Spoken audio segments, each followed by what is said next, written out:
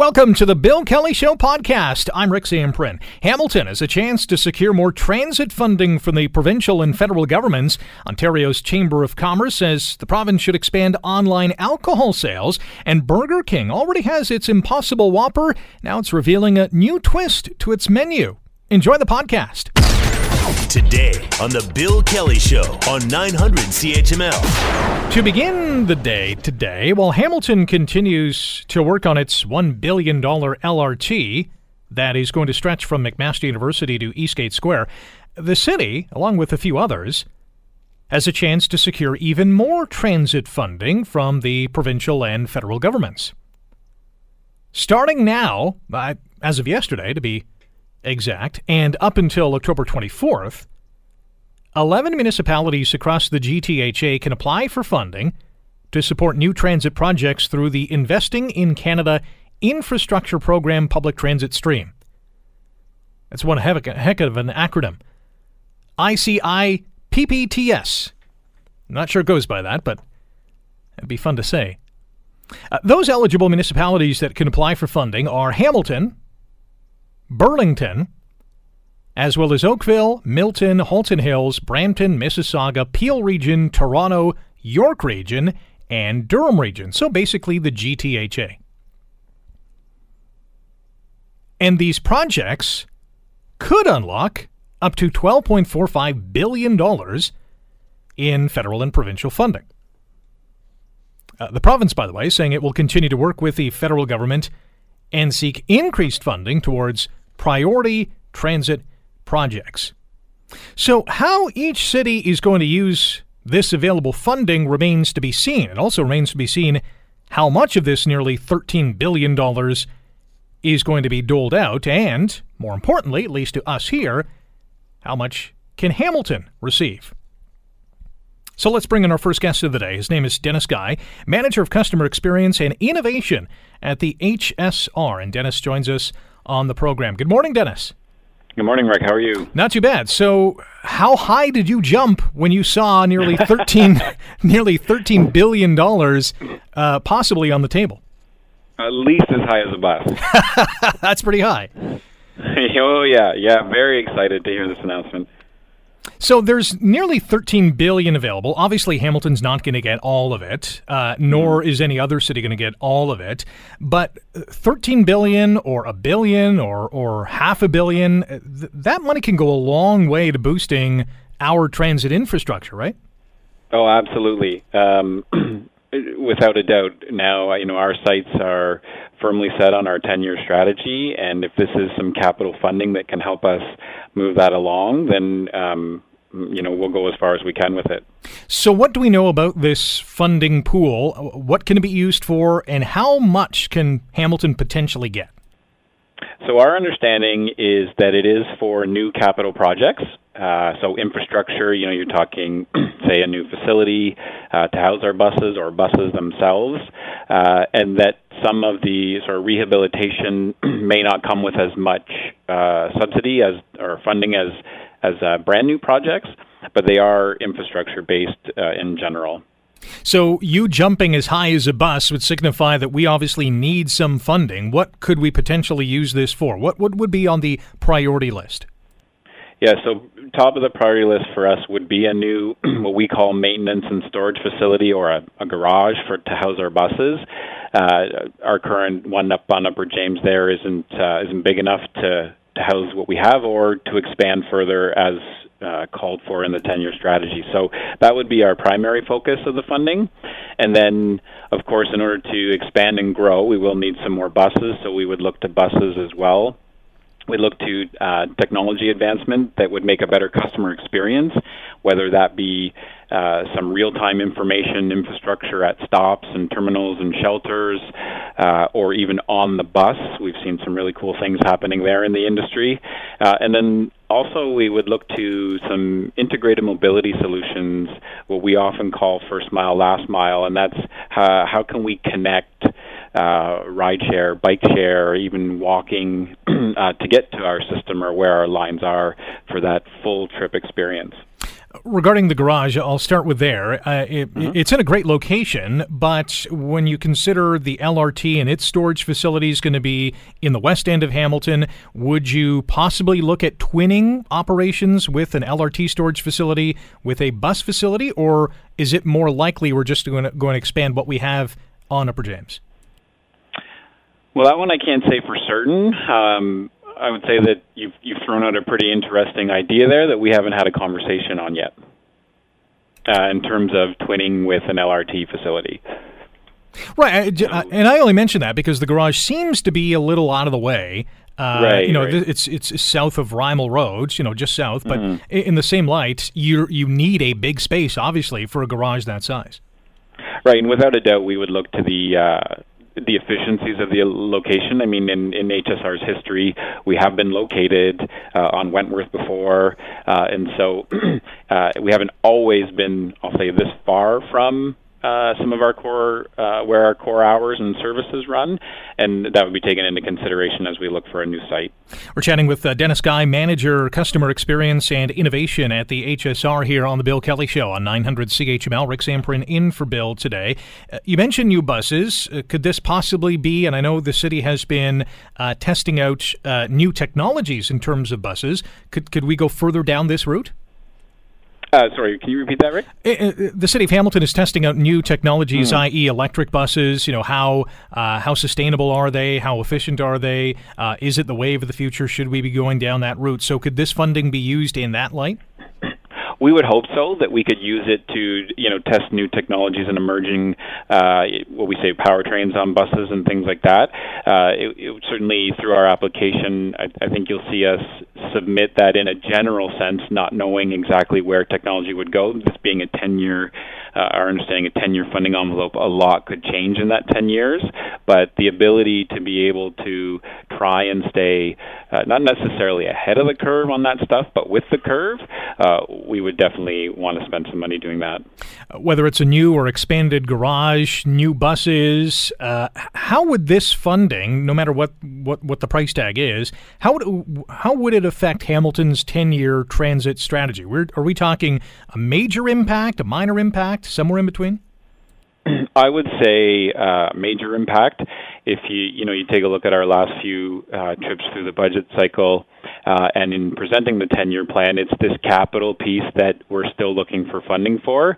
So, maybe I jumped as high as 2 buses to know that this funding is for capital projects and could ideally fund the remaining capital requirement of the 10-year plan. How big of an impact would this have on instituting a rapid bus transit system? Or is that too much of a stretch?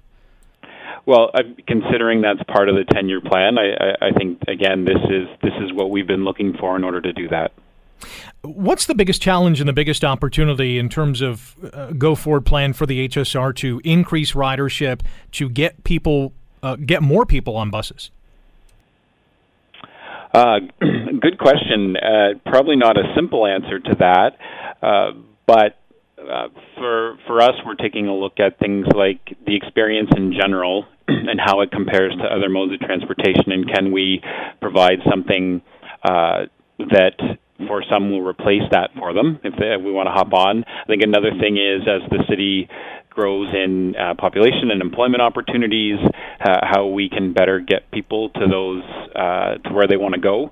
One of the things we're doing right now, if you haven't heard, is a large public engagement activity that we've dubbed re-envision the HSR. And so through that, we're trying to learn what is it that people want out of the system, where do they want to go, when do they want to go there, to see how we should be adapting our network to these changing needs, because the needs have changed over the past, quite rapidly in the last 5 to 10 years, and even over the last few decades. And so that's what we'll be, coming from this study, we'll have a better idea of some of the more specifics that we would want to spend the money on. I know this is inviting these 11 municipalities to apply for funding. So how much will Hamilton apply for? So I would say still to be determined. I think now that it's certainly a reality to us, we'll revisit what's required to fully fund the 10-year strategy, the remaining years of the 10-year strategy, and perhaps even look out further than that. But ideally, and then of course our appetite for what funding we can provide as a municipality and our own funding, because of course we are a partner in this, and so we'll have to cough up some funding as well. So it'll be a matter of staff crunching some of those numbers, going to council to see what the appetite is, and what we can work on together. Just one final question. I know ridership is around 21 million fares per year. Is that a number that can be increased over the next few years with more buses, with a better garage, with a better system overall? Yes, absolutely. I think, in general, if we can provide more service, and certainly whether that means in time, like providing more buses on existing routes so you don't have to wait as long, or if it means investing in expanding the routes into new areas, we will definitely see that number rise. And how many more buses can we see on the road? I mean, what would be an efficient number? In terms of Rick? Well, in terms of not only boosting ridership, but making it more accessible to people, say in Ancaster or wherever they're coming from or going to. Right. So, good question. I think with the data that we've been collecting through the public engagement, which we partnered with MAC on that collection and analysis, some of the questions have got really hitting home on what you've asked for us to be able to determine what is sort of the frequency that people are looking for, which would then help us determine, how many buses is that? How often do we have to go by a particular stop, which will allow us to calculate what investment is required. Okay, promise, this is the last question. The deadline is October 24th. When do you hope to make a submission to this funding stream? Great question. Having just sort of hit with it yesterday, I think now what you'll see is, we're going to huddle as staff and we're going to take a look at how quickly can we get in front of council to celebrate in one respect, and then also to determine how much we want to go for based on how much we're willing to put into the pot. Dennis, thanks for the time. Good luck crunching the numbers, and we hope to see a better transit system in this city in the years to come. Well, thanks for having us, Rick. Dennis Guy is the Manager of Customer Experience and Innovation at the HSR, reflecting on nearly $13 billion in federal and provincial funding that is now up for grabs starting as of yesterday and until October 24th, that 11 municipalities across the GTHA, including Hamilton, as well as Burlington, Oakville, Milton, Halton Hills in there, so is Toronto, that's a lot of cash, and that can go a long way. Now, how much of that is Hamilton going to get? That remains to be seen. We already have $1 billion that is earmarked for LRT. Who knows? $500 million, $250 million, somewhere in that ballpark, I would assume, could be coming our way. You're listening to the Bill Kelly Show podcast on 900 CHML. Ontario's Chamber of Commerce says the province should expand online alcohol sales, cut taxes for some wine producers, and bolster efforts to curb social harms as it liberalizes booze laws. The Chamber makes the recommendations in a report released yesterday entitled Refreshing the Sale of Beverage Alcohol in Ontario. It's about the future of beer, wine, cider, and spirit sales.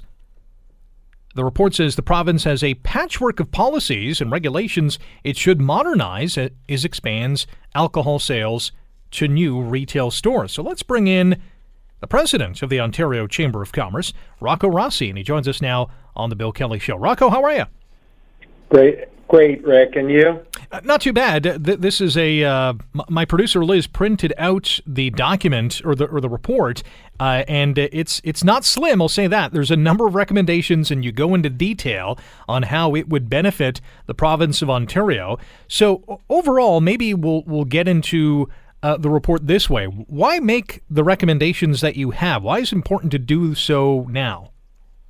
Well, look, we have a government that has explicitly campaigned on the notion that they want to modernize alcohol distribution in Ontario, provide for more consumer choice, and provide businesses with opportunities. And we then want to make sure, as the Chamber of Commerce, that as that thinking happens, that we do it in a strategic way as opposed to piecemeal. One of the reasons the report is so thick, and there are 33 recommendations, including 5 about important investments in public health, so we do this in a responsible way. But part of it is to make sure that we're consistent and fair across the board. I mean, I think about, the great craft brewing and cider scene in the Hamilton area.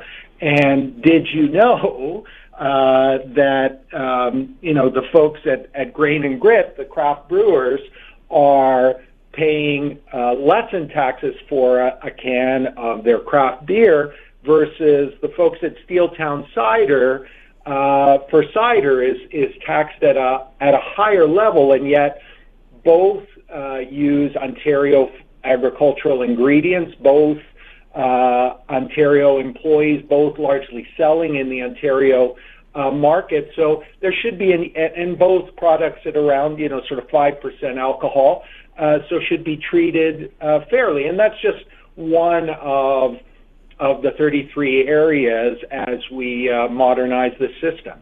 Hence the patchwork of policies and regulations that we have right now. One of the recommendations that is probably getting the most publicity, and probably rightfully so because we're not doing this right now, is to allow beverage alcohol producers the ability to sell their products online in that e-commerce marketplace and using third-party processes or companies to process those payments.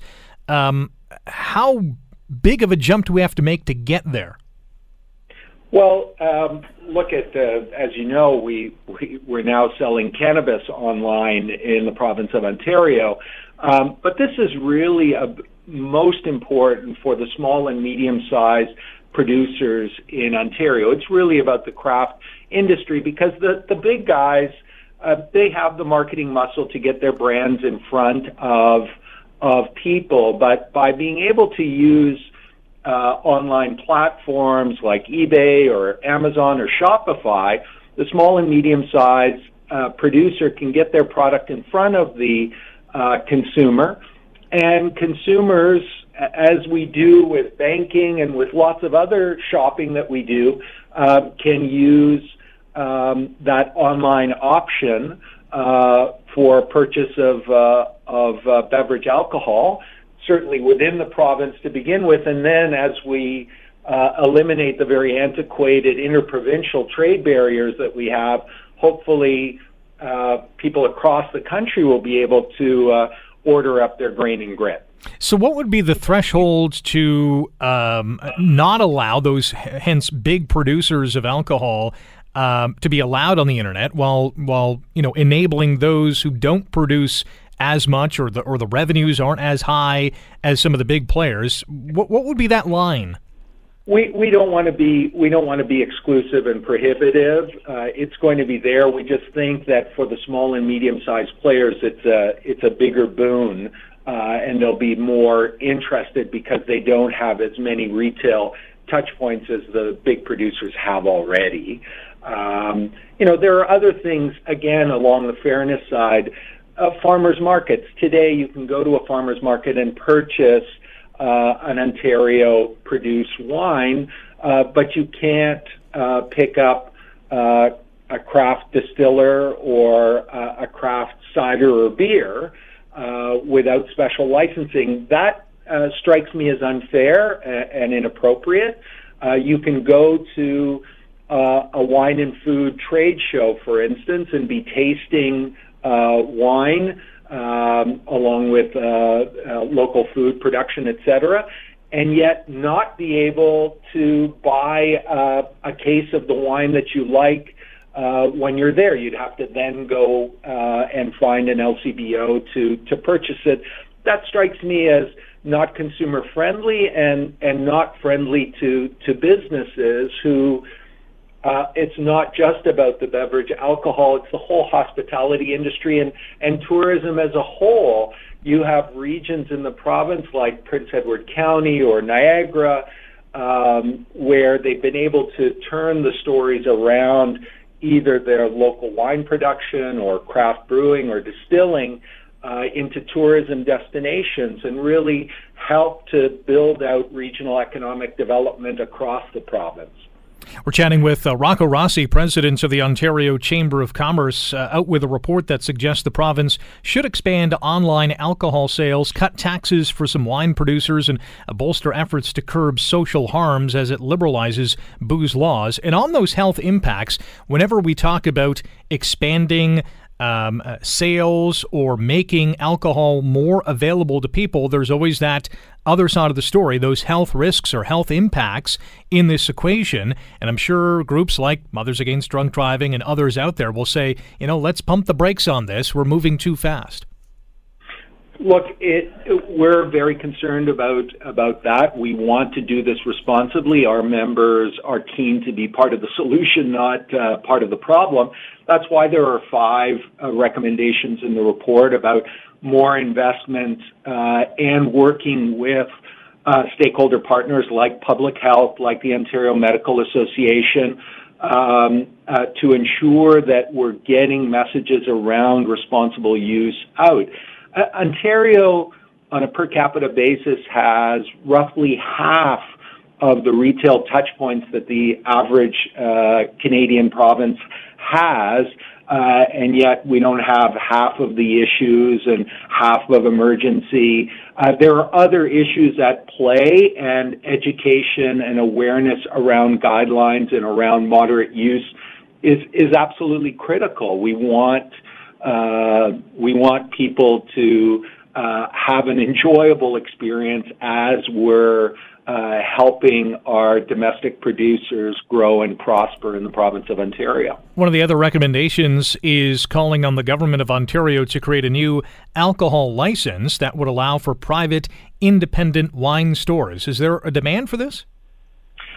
There absolutely is, because wine in particular and craft products are not just about, give me the lowest price and I just want the color red. There's a whole, story around it and romance around it that the private stores have the time and resource and expertise to be able to do. You certainly get some of that within the LCBO today, and it's something that certainly is available in many other jurisdictions across Canada and in the United States and around the world, and we think would be very beneficial, particularly for our domestic wine industry. Getting really down into the nitty-gritty, you guys have really thought about everything. Another recommendation is revisiting the requirement that mead producers must have 100 honeybee colonies each year and reduce the number to 50 bee colonies to align with the Agricorp requirement for commercial insurance coverage. We're really digging deep into what should and shouldn't be allowed here. Again, we want to be strategic. We want to look at it not piecemeal, but across the whole side, and really look at what makes sense and what doesn't. The whole point of having the colonies is to ensure we have local ingredients. If that local meat producer is going to be is going to benefit from the overall system, and do we want them to be beekeepers, or do we want them to be mead producers and excellent at that? So long as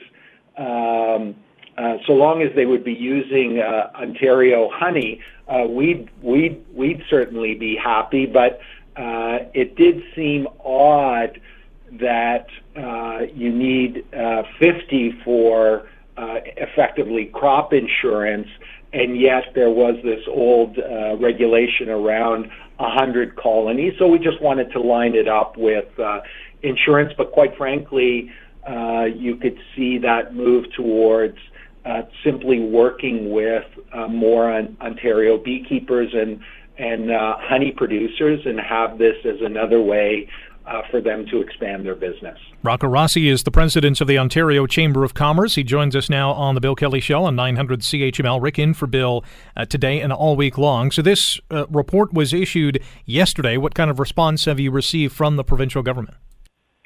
Well, we had the great privilege of presenting it to the Minister of Finance yesterday morning, and he thanked us, congratulated us on the report, and certainly the government is looking for ideas on how to expand responsibly, how to give consumers more choice, and how to make Ontario open for business. And this is a $10 billion industry in Ontario. It generates $5 billion in taxes to the Treasury to help pay for the services we all want in our society. And there's an opportunity to grow that domestic share, to grow our craft industry by taking ideas from other jurisdictions. BC came up with a graduated taxation scheme for its craft distillers in 2013, and it took its local craft distiller industry from 7 to 60 today, more than quadrupling their volume and their share in the market, and creating lots of jobs and economic activity along the way. We think that opportunity exists here in Ontario as well. Last one for you. I know there was a multitude of recommendations in the report. If there was just one, or what would be the most important one that the government should adopt? Look, we need to look at this strategically versus piecemeal, and that's why we would encourage looking at it as a whole, because part of the problems we've run into and the inequities have been created is because people have then come back and said, let's just do one thing, or let's just do this thing over here, and it's a little bit like Jenga. You try to take that one piece out and the whole house collapses. So we would prefer that we think about this holistically and in balance with the public health investments that are necessary as well. Rocco, really appreciate the time. Congratulations on compiling this report. There's a lot of good stuff in there, and good luck getting it adopted. Well, and for those who want to read more, OCC.ca, refreshing the sale of beverage alcohol in Ontario. Appreciate the time. Thanks, Rocco. Thanks so much. Rocco Rossi, President, Ontario Chamber of Commerce. You can read the report online, as he suggested. It's a good bedtime reading, that's for sure, but there's a lot of important stuff in there. The most intriguing to me is the online sales aspect. Would it lead to more underage drinking? The health impacts certainly are there. But yeah, removing the patchwork system that we have in this province, there's so many different rules, whether you're producing beer or cider or whatever, that it should be modernized. You're listening to the Bill Kelly Show podcast on 900 CHML. Burger King already has its Impossible Whopper, the meatless, plant-based craze going around really the world, but most notably for us here in Canada and down in the U.S. But aside from the Impossible Whopper, it's now revealed a new twist to its menu. Now, at this point, it's only in Sweden, but man, oh man, is it ever interesting.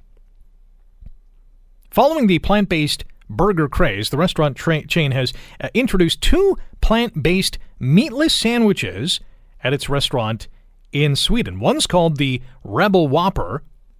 The other is the Rebel Chicken King. But here's the twist. And to explain the twist, let's bring in Bill Murphy Jr. He's a contributing editor to Inc. magazine, and he joins us now. Bill, how are you?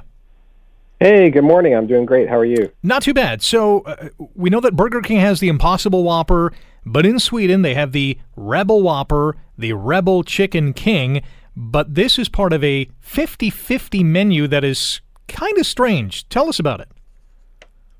Sure. Yeah, it's like you say, they have a plant-based Whopper and a plant-based chicken sandwich, and they came up with a promotion where you can go in and say, I'd like a Whopper, please, and they will give you a sandwich, and there's a 50-50 chance. Maybe you got the meat Whopper, maybe you got the plant Whopper. They don't tell you.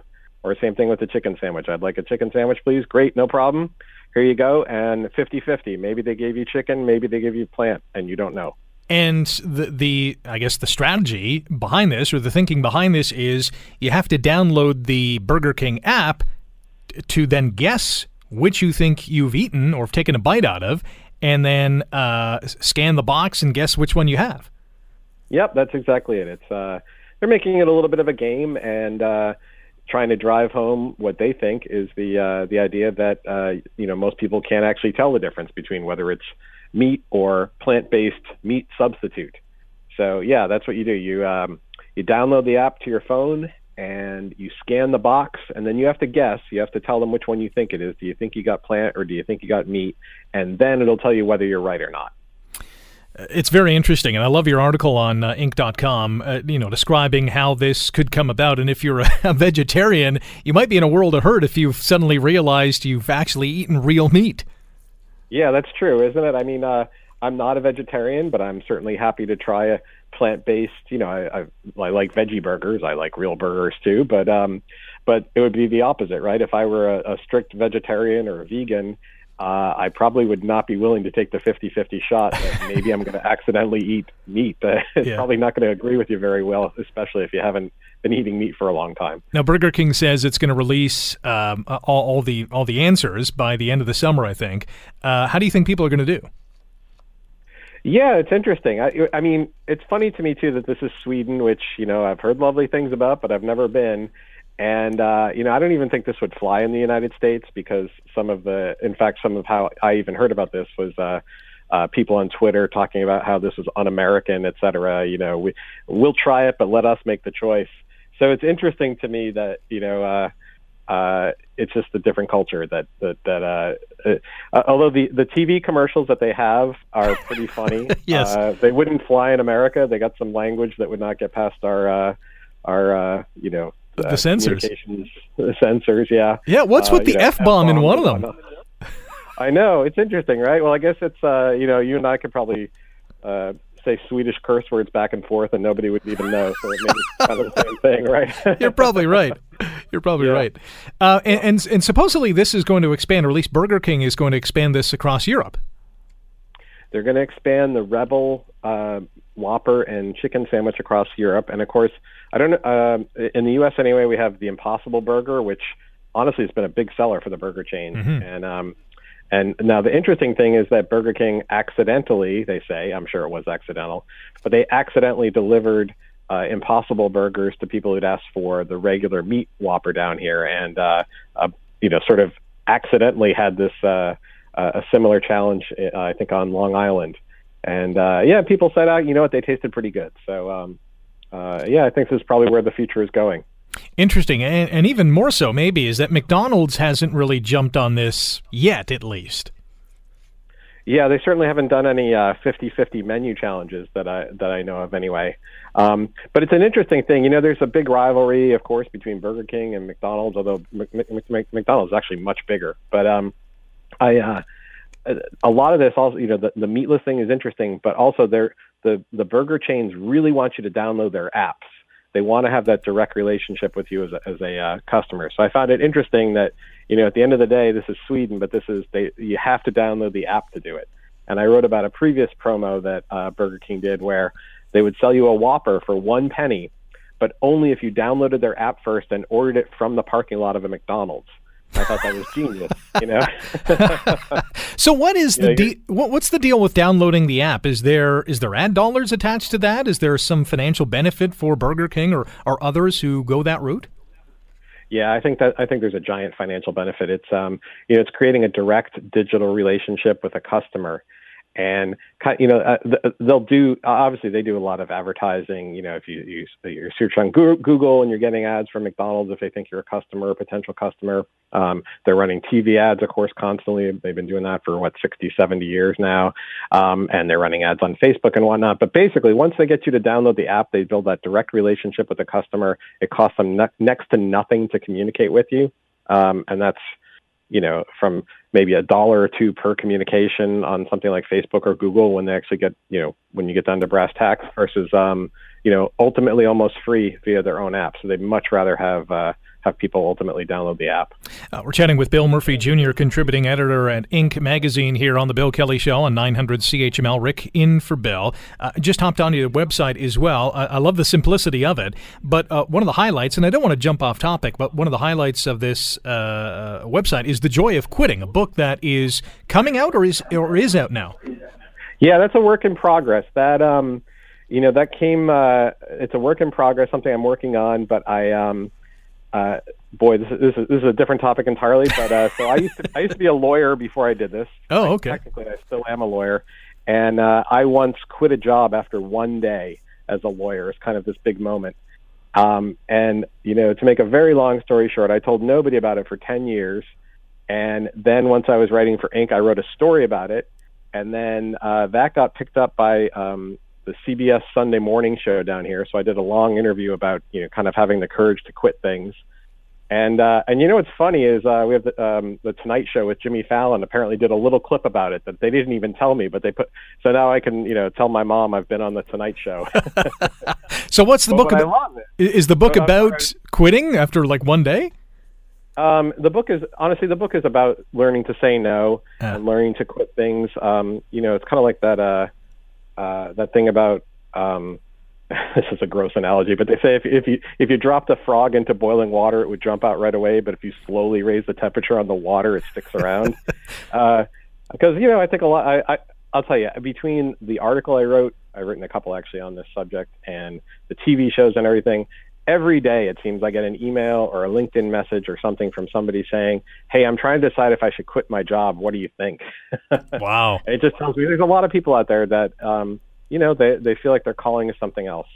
So it's really about, developing the, not just the courage to quit, because honestly, quitting isn't always the right decision, but developing the wisdom to kind of work through these questions ahead of time so that, you can actually make a decision and feel good about it and then move on to the next thing. Very Both interesting. in jobs, but in other things too. Yeah. Well, the title caught my eye for sure, and I thought I'd ask you a few questions on it. Bill, good luck with the book. Appreciate the time today, and who knows, maybe this 50-50 menu will hit North America sometime soon. Yeah, great talking with you. We'll get a burger sometime. You got it. Bill Murphy Jr., contributing editor at Inc. magazine, joining us about Burger King's new 50-50 menu. The Bill Kelly Show, weekdays from 9 to noon on 900 CHML. The Bill Kelly Show podcast is available on Apple Podcast, Google Podcast, and wherever you get your podcasts from. I'm Rick Samprin. Thanks again for listening. And don't forget to subscribe to the podcast. It's free, so you never miss an episode. And make sure you rate and review.